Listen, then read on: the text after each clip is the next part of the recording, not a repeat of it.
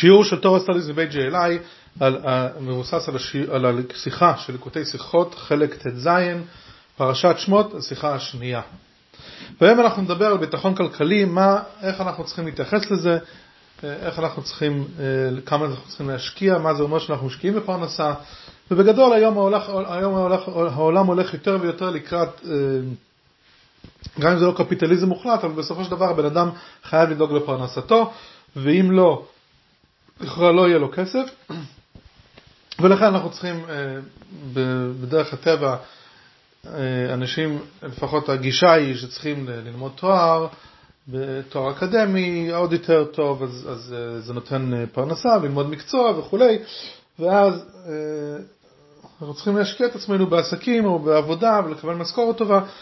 והיום גם במדינות חבר העמים לשעבר נכנס, גם אם זה לא קפיטליזם מוחלט, אבל עדיין כל אדם לעצמו, וצריך לדאוג שיהיה פרנסה וביטחון כלכלי. אבל יש איזשהו חיסרון, שהבן אדם, אנחנו נדבר על זה היום, שאנחנו בעצם סומכים ממש על עצמנו וחיים עם זה, שאם אנחנו לא נעשה את מה שנעשה, שום דבר לא יקרה,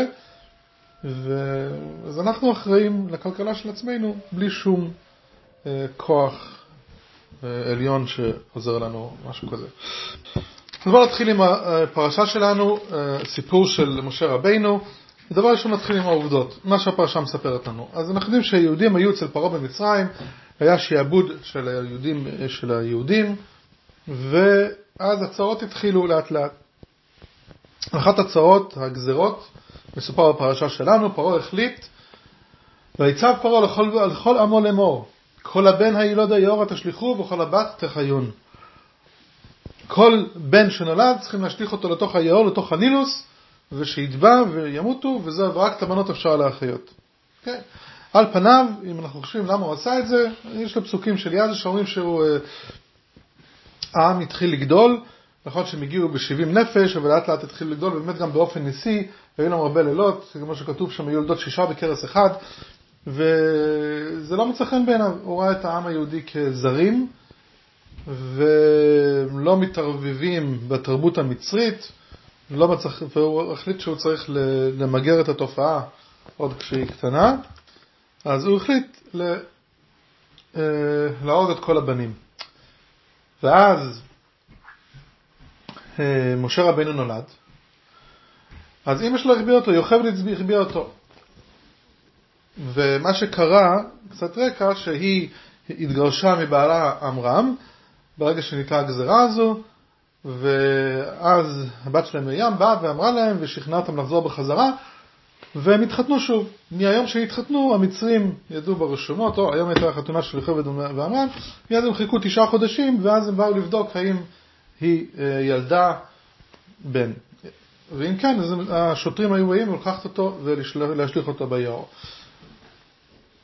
מה שקרה שמשה רבינו נולד מוקדם, נולד בחודש השביעי, אז זה היה לחודשיים בערך שהוא החביאה אותו,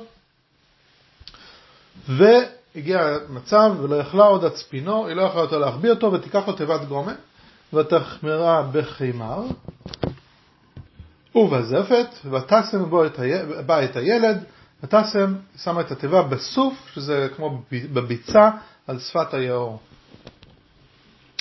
לקחה עשה לו תיבה, סמרחה אותו בזפת ובחימר, כדי שלא ייכנס מים ושלא יהיה לו ריח רע, שם אותו זפת מבחוץ, ושם אותו על שפת היאור. אוקיי? אז יש איזה פרט שלא התעכבנו עליו, אבל למה פרעה גזר רק על הבנים ולא על הבנות? אז אחד ההסברים הוא שכל הגזרה בעצם הייתה כי האסטרולוגים שלו ראו בכוכבים שעכשיו נולד מושיען של ישראל, הוא יבוא ויגאל את היהודים ממצרים, מהגלות של מצרים, וכמובן הם רצו שעם ישראל יישאר בגלות. אז מה עושים? הם ראו גם אבל שסופו ללקוט במים. זאת אומרת שראו בכוכבים, החוזים בכוכבים ראו שאותו משה שנולד, הסוף שלו יהיה שהמים יכריעו אותו. אז הם אמרו, אוקיי, אז כל הבנים עכשיו שיוולדו, ואנחנו לא יודעים, והם לא ראו בדיוק מאיפה הוא מגיע, אם הם יהודים או לא יהודים, אז הם אמרו, כל הבנים שמים ביאור, זה היה עד כדי כך חשוב להם, שהם רצו למנוע את זה שמשה רבינו יגדל ויהיה מושיען של ישראל. כמו שהגמרא אומרת, ראו שמושיען של ישראל במים הוא לוקה, עמדו וגזרו, כל הבן הילוד היורה תשליחו. מה באמת היה? אז הגמרא מספרת שנכון הם צדקו בקצת, כמו שהרמב"ם כותב שהחוזים בכוכבים, זה לא שהם אלה שבאמת יודעים להסתכל בכוכבים, לא שהם באמת יודעים, לא רואים כלום, פשוט רואים רמזים ומפרשים אותם לא נכון. אז הם ראו שהוא לוקה במים, מה שהם לא ידעו שזה לא המים של היעור של הנילוס, אלא זה מים אחרים שפרשת, מה שנקרא, אפשר להגיד לזה פרשת המים, שהקדוש ברוך הוא אמר לו להוציא מים מהסלע, והוא עיקה את הסלע במקום לדבר אליו, וזה היה חילול השם, ובגלל הסיפור הזה, הקדוש ברוך הוא העניש את משה שהוא לא ייכנס לארץ ישראל, והוא נפטר במדבר, וזה הכוונה שלקו במים. אז הם ראו באיזשהו משהו רוחני, שהוא יקרה במים, ופשוט זה לא נכון. מה עשתה יוכבד? היא שמה אותו ביעור. כי אם הייתה רוצה להחביא אותו, יכולה להחביא אותו בכל מקום. למה היא דווקא הייתה הלכה ושמה אותו? וכמו שכתוב שם, שמרים עמדה מרחוק, לראות מה יקרה איתו. אומר המדרש, למה היא השליחה אותו ביעור? כדי שיהיו חושבים מהסורו להם שכבר הוא שלח למים ולא יחפשו אחריו. הם יראו שהוא באמת הושלח למים, אז הם לא יחפשו, אמרו, אוקיי, זהו, הוא כבר במים ואנחנו, הכל מסודר. וכך באמת היה, אומרת הגמרא, שברגע שמשה נזרק ליעור, לנילוס, הם אמרו, אנחנו כבר לא רואים את הסימן ההוא של המים, וביטלו את הגזרה. עכשיו יש דיוק מאוד מעניין, שאנחנו מסתכלים שכתוב בטקסט הקודם שקראנו, שהיא השליחה אותו על שפת היעור, ותשם בסוף על שפת היעור. היא לא שמה אותו בתוך המים, היא שמה אותו על שפת היעור. אז אם היא שמה הייתה רוצה להחביא אותו במקום אחר, הייתה יכולה להחביא אותו, כמו שאמרנו קודם, לא משנה, בעצים, מקום שהם לא יופים, מחפשים אותו. אבל מה, היא הלכה ושמה את זה ביעור, למה? כדי שהם יראו שהוא שם אותו במים, ואז הגזרה תתבטל. אז למה היא שם אותו על שפת היעור ולא בתוך היעור? לא רק זה. הטבע עצמה, אמרנו מקודם שהיא שמה אותו בחמר וזפת, כדי לצפות אותו שלא ייכנסו מים. אז אם זה על שפת היעור, רק בביצה, למה צריכים לצפות אותו ככה שלא ייכנסו מים? לכאורה זה עומד במקום כזה חצי יבש, שהוא לא צריך את זה. אבל יותר מזה, אנחנו רואים בפסוקים אחרי זה, מה קרה בסוף עם משה? ויגדל הילד, מה שקרה, שבתיה, הבת של פרו, באה לרחוץ על שפת היעור, והיא ראתה את משה והיא לקחה אותו אליו, וככה רבינו גדל לבית של פרו, היא לקחה אותו לארמון של המלך של פרו. אז, וכתוב אחרי זה בפסוקים והוא לא רצה לנוק ממנה, ומרים לקחה אותו והביא אותו לאמא שלו לנוק מיוחבד, וכשהוא גדל הביא אותו חזרה לבת פרו, ויהי לה לבן, ותקרא שמו משה. למה קראו לו? למה השם שלו נקרא משה? כי בעברית, בלשון הקודש, זה מן המילה, ותאמר היא אמרה, כי מן המים משיתיהו. זה השם העברי שלו בעצם, שאומר הוציאו אותו מתוך המים. אז רואים שהתורה אומרת עצמה שהוא היה בתוך המים. אז איפה היה? שפת היעור או בתוך המים? נגיד עוד יותר, שבעצם כתוב שהיה למשה, אם אני לא טועה, אם אני זוכר נכון, 7 שמות, קוטיאל או טוביה, כל מיני שמות כתוב בגמרא, והשם שהשתרש, שנשאר, שכולנו משתמשים בו, זה משה. זאת דווקא, למה? כי זה מסמל את זה שהוציאו אותו מתוך המים. וכמו שאנחנו נראה שכל דבר בתורה זה מדויק. אז בואו נראה מה זה בכלל היעור הזה, מה כל הסמליות הזו של המים והמלחמות בתוך המים, מחוץ למים. אז הנילוס, אומר רש"י, אין גשמים יורדים במצרים, ונילוס עולה ומשקה את הארץ, ומצרים עובדים לנילוס. הנילוס היה עבודה זרה של מצרים בכך, שהנילוס הוא היה המנוע הכלכלי של מצרים, אז היה כל החקלאות בעצם צריכה מים כידוע, והמים הגיעו באותם זמנים מהיעור, מהנילוס, שהוא עלה על פני הארץ, ומשם הביאו את המים, לא היו יורדים גשמים, ולכן הנילוס היה הכוח הכלכלי. אז למה יוכבד לא שמה אותו בתוך המים? יש הלכה ברמב"ם שאסור להשתמש בשום דבר של עבודה זרה. והיות וזה היה עבודה זרה, עבודת האלילים של המצרים, הם עבדו לנילוס, לדבר החשוב הזה, שזה היה המנוע הכלכלי שלהם. אז היה אסור להשתמש בו. כמו שהרמב"ם כותב, בהלכות יסודי התורה, מי שחלה ונטה למות, ואמרו הרופאים שרפואתו בדבר פלוני מסורים שבתורה עושים. צריכים לאכול חזיר, הוא צריך לאכול מלאכות על אסורות, הוא צריך לחלל שבת, מה שלא יהיה, עושים את זה. ומתרפים בכל איסורים שבתורה במקום סכנה. כי אנחנו יודעים שצריכים, מגיע פיקוח נפש, זה דוחה את כל התורה חוץ משלושה דברים. עבודת כוכבים, גילוי עריות ושפיכות דמים, שאפילו במקום סכנה, אין מתרפים בהם. אפילו לרפואה אסור להשתמש בעבודה זרה, וכל שכן לכזה דבר, אז אסור להינצל, אסור להשתמש בעבודה זרה כדי להינצל, אפילו צריכים למסור את הנפש של עבודה זרה, והיות והמים עצמם היו עבודה זרה, אי אפשר היה לשים את משה בעבודה זרה, כי אסור להשתמש עם זה בשביל להציל את משה. לכן נשם אותו רק על שפת היאור. ומה שקרה, שבת פרעה שירדה, אומרת הגמרא, ותרד בת פרעה לרחוץ על היאור, אמר רבי יוחנן משום רבי שמעון בן יוחאי, מלמד שירדה לרחוץ מגילולי אביה, זאת אומרת היא ירדה לטבול ולעזוב את העבודה הזרה. היא בעצם, וכתוב שגוי יש לו כוח לבטל עבודה זרה, ממילא זה נחשב, מה שקרה שכביכול בתיה שירדה לרחוץ ביאור, היא ביטלה את היאור, את הנילוס מלהיות עבודה זרה, וברגע שזה הפסיק להיות עבודה זרה, אז היה מותר להיכנס בפנים, ואז משה באמת עבר מהסוף, מהביצה, לתוך היאור, ומשם היא הוציאה אותו. אלה העובדות עד כאן.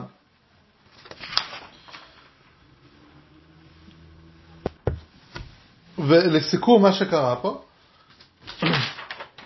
שהנילוס עצמו חדל מלהיות עבודה זרה, כי בתיה תיארה אותו מלהיות עבודה זרה, ואז הנילוס היה מותר לשימוש, והטבע צפה לבפנים, זאת אומרת משה נכנס לתוך היאור, לתוך המים, וזה ביטל את הגזרה, את המזימה המצרית, להרוג את כל עם ישראל, את כל הבנים של עם ישראל. אז מה היה הסיפור הזה של עבודה זרה בכלל, של הנילוס? אז יש פסוק בפרשת עקב, והשקית ברגלך תגן הירק, אומר רש"י, מה זה והשקית ברגלך? שארץ מצרים הייתה צריכה להביא מים מנילוס ברגלך ולהשקותה, וצריך אתה לנדוד משנתך ולעמול, והנמוך שותה ולא הגבוה, ואתה מעלה המים מן הנמוך לגבוה. זאת אומרת שבמצרים היה מצב, איך זה הגיע מהיאור, מהנהר לכל מקום, לכל בית? היו צריכים לעשות תעלות וצינורות ומערכת שלמה של מים כדי שזה יגיע לכל מקום ולכל השדות. אבל זו למטר השמיים תשתה מים, ארץ ישראל, יש בה גשם ואתה ישן למיטתך, והקדוש ברוך הוא משקה נמוך וגבוה, גלוי ושאינו גלוי כאחד, בעצם אדם יכול לשכב בבית והגשם יורד מאליו, וזה משקה את השדות. מה ההבדל בין שתי הצורות שהמים מגיעים? אז כשיש גשם, הבן אדם לא צריך לעבוד ולא צריך לעשות מערכת השקיה, כי יש גשם כל הזמן, לדעות שיש להם גשם הרבה.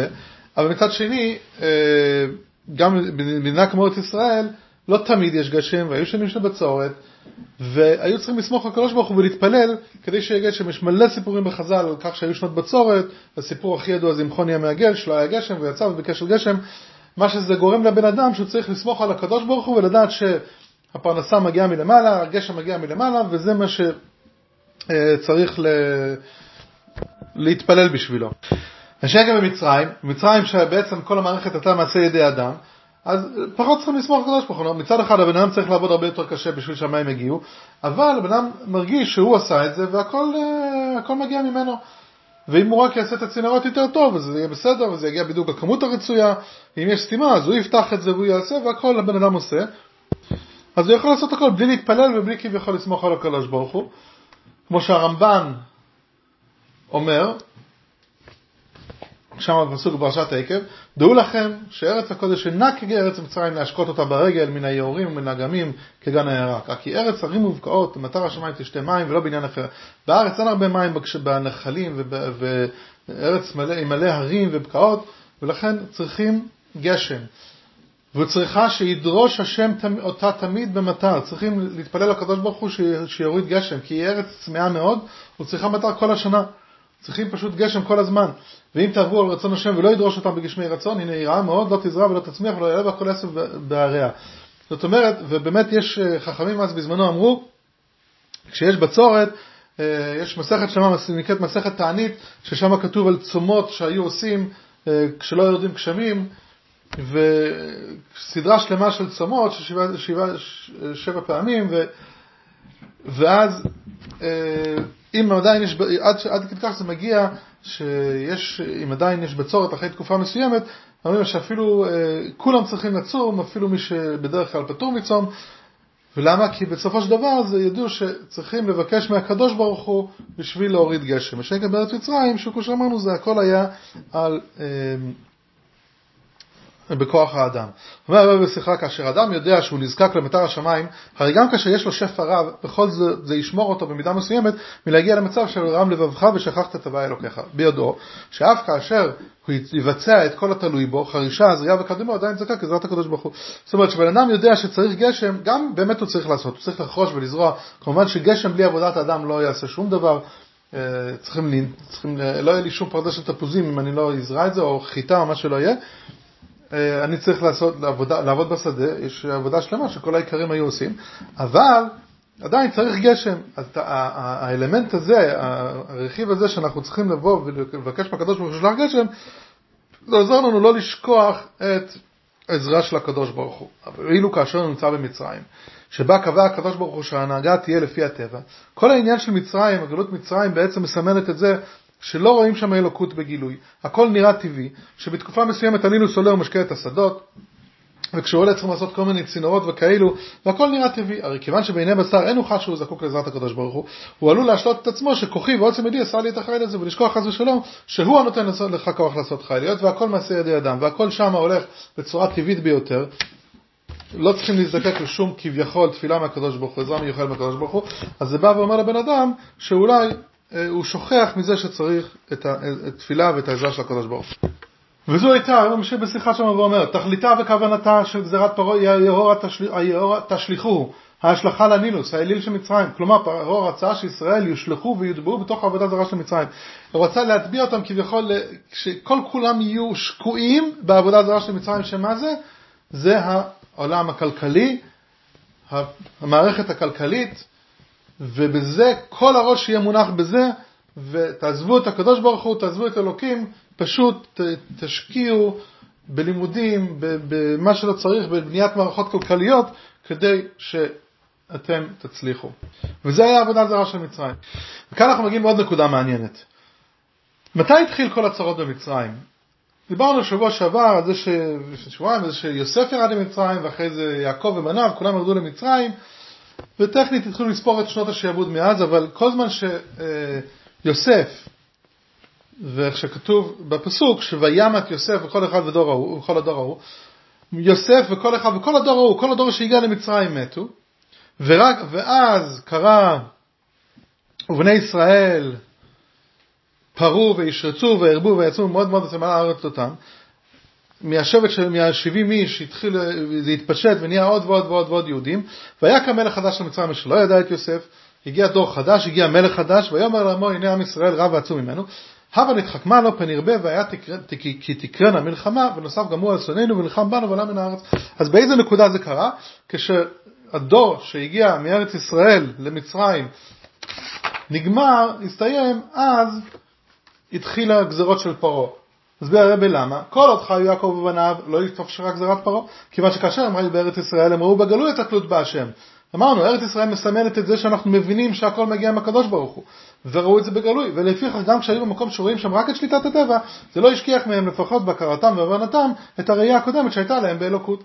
גם כשהם הגיעו למצרים, אבל עדיין היות הם חיו כמה שנים טובות בארץ ישראל, אז הם כבר היו מתוכנתים, שנקרא, בטבע, בגישה הזאת שהם יודעים שצריכים עדיין את העזרה של הקדוש ברוך הוא, גם כשהגיעו למצרים, אז זה לא יזיק להם. הם לא נכנסו לעבודה זרה הזאת, לחשיבה הזו של מצרים. רק לאחר שוים את יוסף וכל אחד וכל הדור ראו, לאחר שלא נשאר אף אחד מאלו שהיו בארץ ישראל, זאת אומרת שגדל דור חדש שכבר לא ראה בגלוי את התלות בקדוש ברוך הוא, רק אז התאפשרה גזירת היאורה תשליחו. אז אמר פרעה, יופי, עכשיו זה התחיל להשפיע על היהודים, ובאמת הוא רצה שכל היהודים יעזבו את הכל וייכנסו לתרבות המצרית, לחשיבה המצרית, שהכל תלוי באדם ואין שום קשר לקדוש ברוך הוא. אז בואו נראה, אז אנחנו יודעים מה היה היאור, בואו נראה מי היה משה. אז משה רבינו היה גואל של ישראל. למה הוא נהיה המנהיג של ישראל? אז יש מדרש מעניין, נתחיל עם זה. ואף משה לא בחנו הקדוש ברוך הוא אלא בצאן. הוא מביא שם כל מיני מנהיגים שהקדוש ברוך הוא בחן אותם כשהם היו רועי צאן. אמרו רבותינו, מה היה? סיפור מעניין. כשהיה משה רבינו עליו השלום רואה צאנו של יתרו, זאת אומרת של חמיו במדבר, ברח ממנו גדי ורץ אחריו עד שהגיע למחסה, כיוון שהגיע למחסה, נזדמנה לו בריכת מים, ועמד הגדי לשתות. זאת אומרת, הגדי פשוט היה צמא, והוא ברח מהעדר, משה רדף אחריו, והוא ראה שפשוט עמד לשתות. כיוון שהגיע משה אצלו, אמר, אני לא הייתי יודע שרצת איתה מפני צמא, עייף אתה. הרכיבו על כתפו והיה מהלך. הוא ריחם על הגדי, אמר, אוי, רצת בגלל שהיית צמא, אני הייתי יודע מבלך מים, אתה בטח אין לך כוח כבר לחזור חזרה. הוא היה גדי כנראה קטן, אז הוא שם אותו על הכתפיים, והוא הרכיב אותו. אמר, קדוש ברוך הוא, יש לך רחמים לנהוג תנו של בשר ודם, כך חייך אתה תראה צאני ישראל, אתה נהיית רועה צאן, ולכן קוראים לזה, למנהיגים הרוחניים יש 7 רועים, שמשה הוא אחד מהם, וזה נקרא מנהיגים של עם ישראל. אז זה בפשטות, למה הוא היה רועה צאן, ולמה הוא נקרא הרועה הנאמן. זה התואר של משה רבינו. יש כל מיני רועים, 7 רועים כמו שאמרנו, ומשה נחשב הרועה הנאמן. אבל יש פירוש יותר לפי החסידות של רועה. מה פירוש רועה? זה לא רק רועה צאן, אלא המילה רועה מבטאת את זה שהוא מטפח או מזין. ומה הוא מזין? הנאמן זה מלשון אמונה. אומר אדמו"ר זקן בליקוטי תורה, פרשת ואתחנן, והנה כתיב שכון ארץ ורעי אמונה. פירוש ורעי מפרנס, שצריך לפרנס ולהמשיך מזון, להגדיל את האמונה, עד שתהיה קבועה בלב האדם, גם מבחינת דעת והרגשה, הוא כאילו רואה את זה שהוא מאמין. זה היה הסיפור של משה. כלומר, כשאנחנו נמצאים במצרים, במצב שכל העולם צועק ואומר לנו, אל תאמינו בהשם, עזבו שטויות, תכלס, לכו לעבוד, לכו ללמוד מקצוע, זה מה שיקדם אתכם בחיים, כל השאר זה סתם שטויות, כן תתפללו, לא תתפללו, זה ממש לא משנה. בא משה וצריך לעזור ליהודים להתגבר על הקליפה הזאת, על העבודה הזרה הזאת, ושלא יעבדו את העבודה הזרה הזו, שלא יעבדו את הנילוס. מה הוא עושה? אז התפקיד שלו זה רואה הנאמן, שהוא בעצם מפרנס ומכניס לנו אמונה ממש בפנימיות, הוא מכניס לנו את האמונה עד הסוף אצלנו, ובמצב כזה שגם אם אנחנו רואים דברים שהם לא כל כך מסתדרים לנו, או שאנחנו לא רואים בגלוי את הצורך להאמין בהשם, אנחנו גם אז נדע שבסופו של דבר אנחנו צריכים להתפלל ולקבל את העזרה של הקדוש ברוך הוא. כאן הוא מוסיף, זה הקשר בין שני העניינים שהוזכרו לעיל, ביטול האלילות שבנילוס וביטול גזירת כל הבן העילות היורות השליחו. אמרנו שבתיה שהיא רחצה ביאור בעצם היא ביטלה את הנילוס מלהיות עבודה זרה, ועל ידי זה משה רבינו הצליח, כבכל זה שהוא נכנס לתוך המים, זה ביטל את הגזירה של המצרים, מפני שבפנימיותם הם עניין אחד.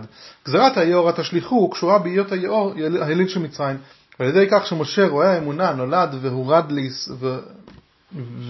לישראל לתוך גלות מצרים, עד לעיקר הגלות והשעבוד לתוך היאור, וכך ניתן כוח למלחמה נגד העבודה הזרה שבנילוס, וכתוצאה מכך התבטלה הגזרה.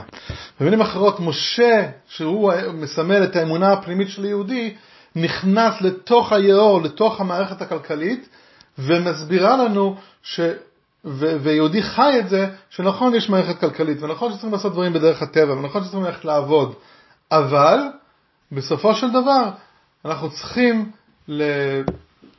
לדעת שבלי עזרה של הקדוש ברוך הוא שום דבר לא יקרה, ואנחנו צריכים להתפלל כל הזמן. ויותר מזה, בעצם כל יום יש אצלנו, הסדר צריך להיות בדיוק כמו שקרה בסיפור שסיפרנו קודם, של מצרים. מה קרה? הדור הראשון היה חי בארץ, אחרי זה הוא ירד למצרים. הדור השני כבר לא ראה את הארץ, לא ראה את הגילוי אלוקות שהיה בארץ, את הצורך באמונה האלוקית שהיה בארץ, והתחיל ישר ראה רק את המערכת הטבעית. אז אומרים, כן, יהודי כל יום צריך להתחיל את היום במצב כזה שהוא מתפלל ולומד. ככה צריכים להתחיל את היום. להגיד ברכות, תגיד את המינימום ולבקש מהקדוש ברוך הוא. באמת ב-18 אנחנו מבקשים את הבקשות הגשמיות. וזה נותן לנו להתחיל את זה ככה בשביל לדעת שאנחנו צריכים לסמוך על הקדוש ברוך הוא. ואחרי זה באמת אפשר ללכת לעולם העסקים, לעולם היום-יום, לעבודה. אבל כשאנחנו מתחילים את היום ככה, אז עם זה אנחנו יכולים לזכור שבסופו של דבר אנחנו צריכים להאמין בקדוש ברוך הוא, וזה שייתן לנו את ההצלחה.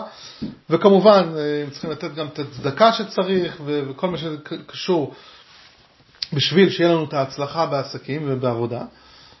ואז גם אם אני עוזב מבחינה רוחנית, אוקיי, אני התפללתי בתחילת היום ואז אני הולך לעולם, לחיי היום-יום, לעבודה, אומר רבי, אל לו להיבהל מהירידה שיורדים אל השגרה היומיומית וההתעסקות עם העולם, כי למרות שזו ירידה גדולה ביותר, שאנחנו התחלנו את היום בחוויה רוחנית, שהרי אין לו ראיית אלוקות ואפילו לא הבנה באלוקות, כי בשעת העסקים, אז אני טרוד במחשבות על ענייני העסק, אני לא חושב בדיוק על הקדוש ברוך הוא, אך בכל זאת על ידי שהוא מעורר דרגת משה שבנפשו, מתגלה אמונה בהשם באופן שזרה אמונה, וכך הוא יוצא מהגלות. וזה בעצם הגלות מצרים שיש לנו כל יום, אנחנו דיברנו כמה פעמים שמצרים זה מסמל משהו רוחני, אז הגלות מצרים אומרת שאנחנו, יש לנו גישה ומחשבה, כל העולם צועק לנו שבלי, לא צריך את הקדוש ברוך הוא, אנחנו רק צריכים לעשות ולהשתפר ולהיות חכמים ולעבוד כמו שצריך, וככה יהיה לנו הצלחה בחיים.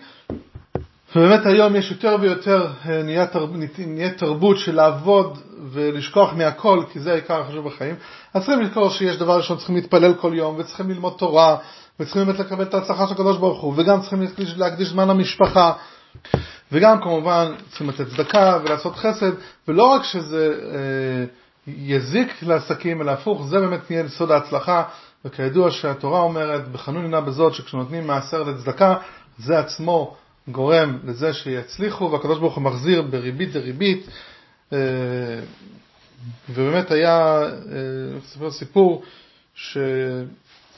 שסיפר הרב שנבר גולדשמיט, שהוא היה לו אטליז, והוא אמר שהרבי אמר לו כל הזמן שמצוות אהבת ישראל, הפירוש היא שכאשר איש או אישה או יהודים בכלל צריכים משהו, צריכים לתת להם את זה, ולא משנה מכירים אותם או לא, לא משנה מי הם צריכים לתת להם מה שהם צריכים, וזה אהבת ישראל. הוא אמר שכשהוא פתח את האטליז, הרבי אמר לו כל מי שנכנס לחנות צריך לצאת משם בבשר לשבת, בין אם הם משלמים ובין אם לא. זאת אומרת, גם מי שאין לו כסף אתה צריך לתת להם את זה, ואתה לא צריך לדאוג מה יהיה. כמובן הרבי לא אמר לו תחלק עכשיו את הכל בחינם, מי שיכול לשלם שישלם, ומי שלא צריך לשלם תן לו את זה. הוא אמר באמת שכל השנים ככה נהגתי וראיתי שהרבה דברים הסתדרו, והוא סיפר כמה מקרים שהגיעו נשים והוא זיהה שיש להם מצוקה כלכלית והוא היה נותן להם, ואף פעם לא רק שזה לא הזיק לו, אלא החנות הצליחה יותר ויותר ויותר. והאמת היא שהיום אפילו הגויים כבר מבינים את זה, אפשר לראות אפילו שאחד כמו ביל גייטס מקים קרנות בשביל לעזור לחינוך בעולם, והוא והוא החליט שהוא ממגר את הבובות השחורות, האבולה, כאילו, ונתן חיסונים לאפריקה, לכל מקום, ויודע שהוא צריך לעשות טוב, וזה רק מגדיל אותו ועוד יותר ועוד יותר מצליחים, וזה הדרך לזכור באמת שהכל מגיע מהקדוש ברוך הוא. ולפעמים רק נסיים בעוד נקודה אחת, שלפעמים באמת זה קשה, בכל זאת אנחנו בני אדם, ואנחנו, בלשון החסידות, אם אפשר בטרמינולוגיה החסידית, העולם צועק לנו ומושך אותנו ואומר, תבטח בי, העולם הטבעי, עזוב את הקדוש ברוך הוא, ובאמת לפעמים אנחנו רואים את העזרה מיידית, וזה באמת מאוד מפתה. אז צריכים לדעת שמשה הוא זה שעוזר לנו להתגבר על העבודה הזרה הזאת של הנילוס, של היאור, של המערכת הכלכלית. מי זה המשה של הדור שלנו? זה הרבי עצמו. ואם אנחנו באמת נלמד את התורה שלו ונתקשר אליו, אז ככה זה יעזור לנו להיות, שהרבי היה קורא, זה הטפח חכר פון ולט, להיות קצת מעל העולם, וגם כשאנחנו נמצאים בעולם נזכור כמו שחז"ל אמרו, שצריכים להאמין בחי העולמים וככה לזרוע את השדות. אז נכון שעושים מה שעושים לפרנסה, אבל לזכור כל הזמן שבסופו של דבר הכל מגיע מהקדוש ברוך הוא, וזה עצמו שאנחנו צריכים להקפיד כל יום, להקדיש זמן לתפילה ולתורה, זה מראה שאנחנו באמת מפנימים את המסר הזה.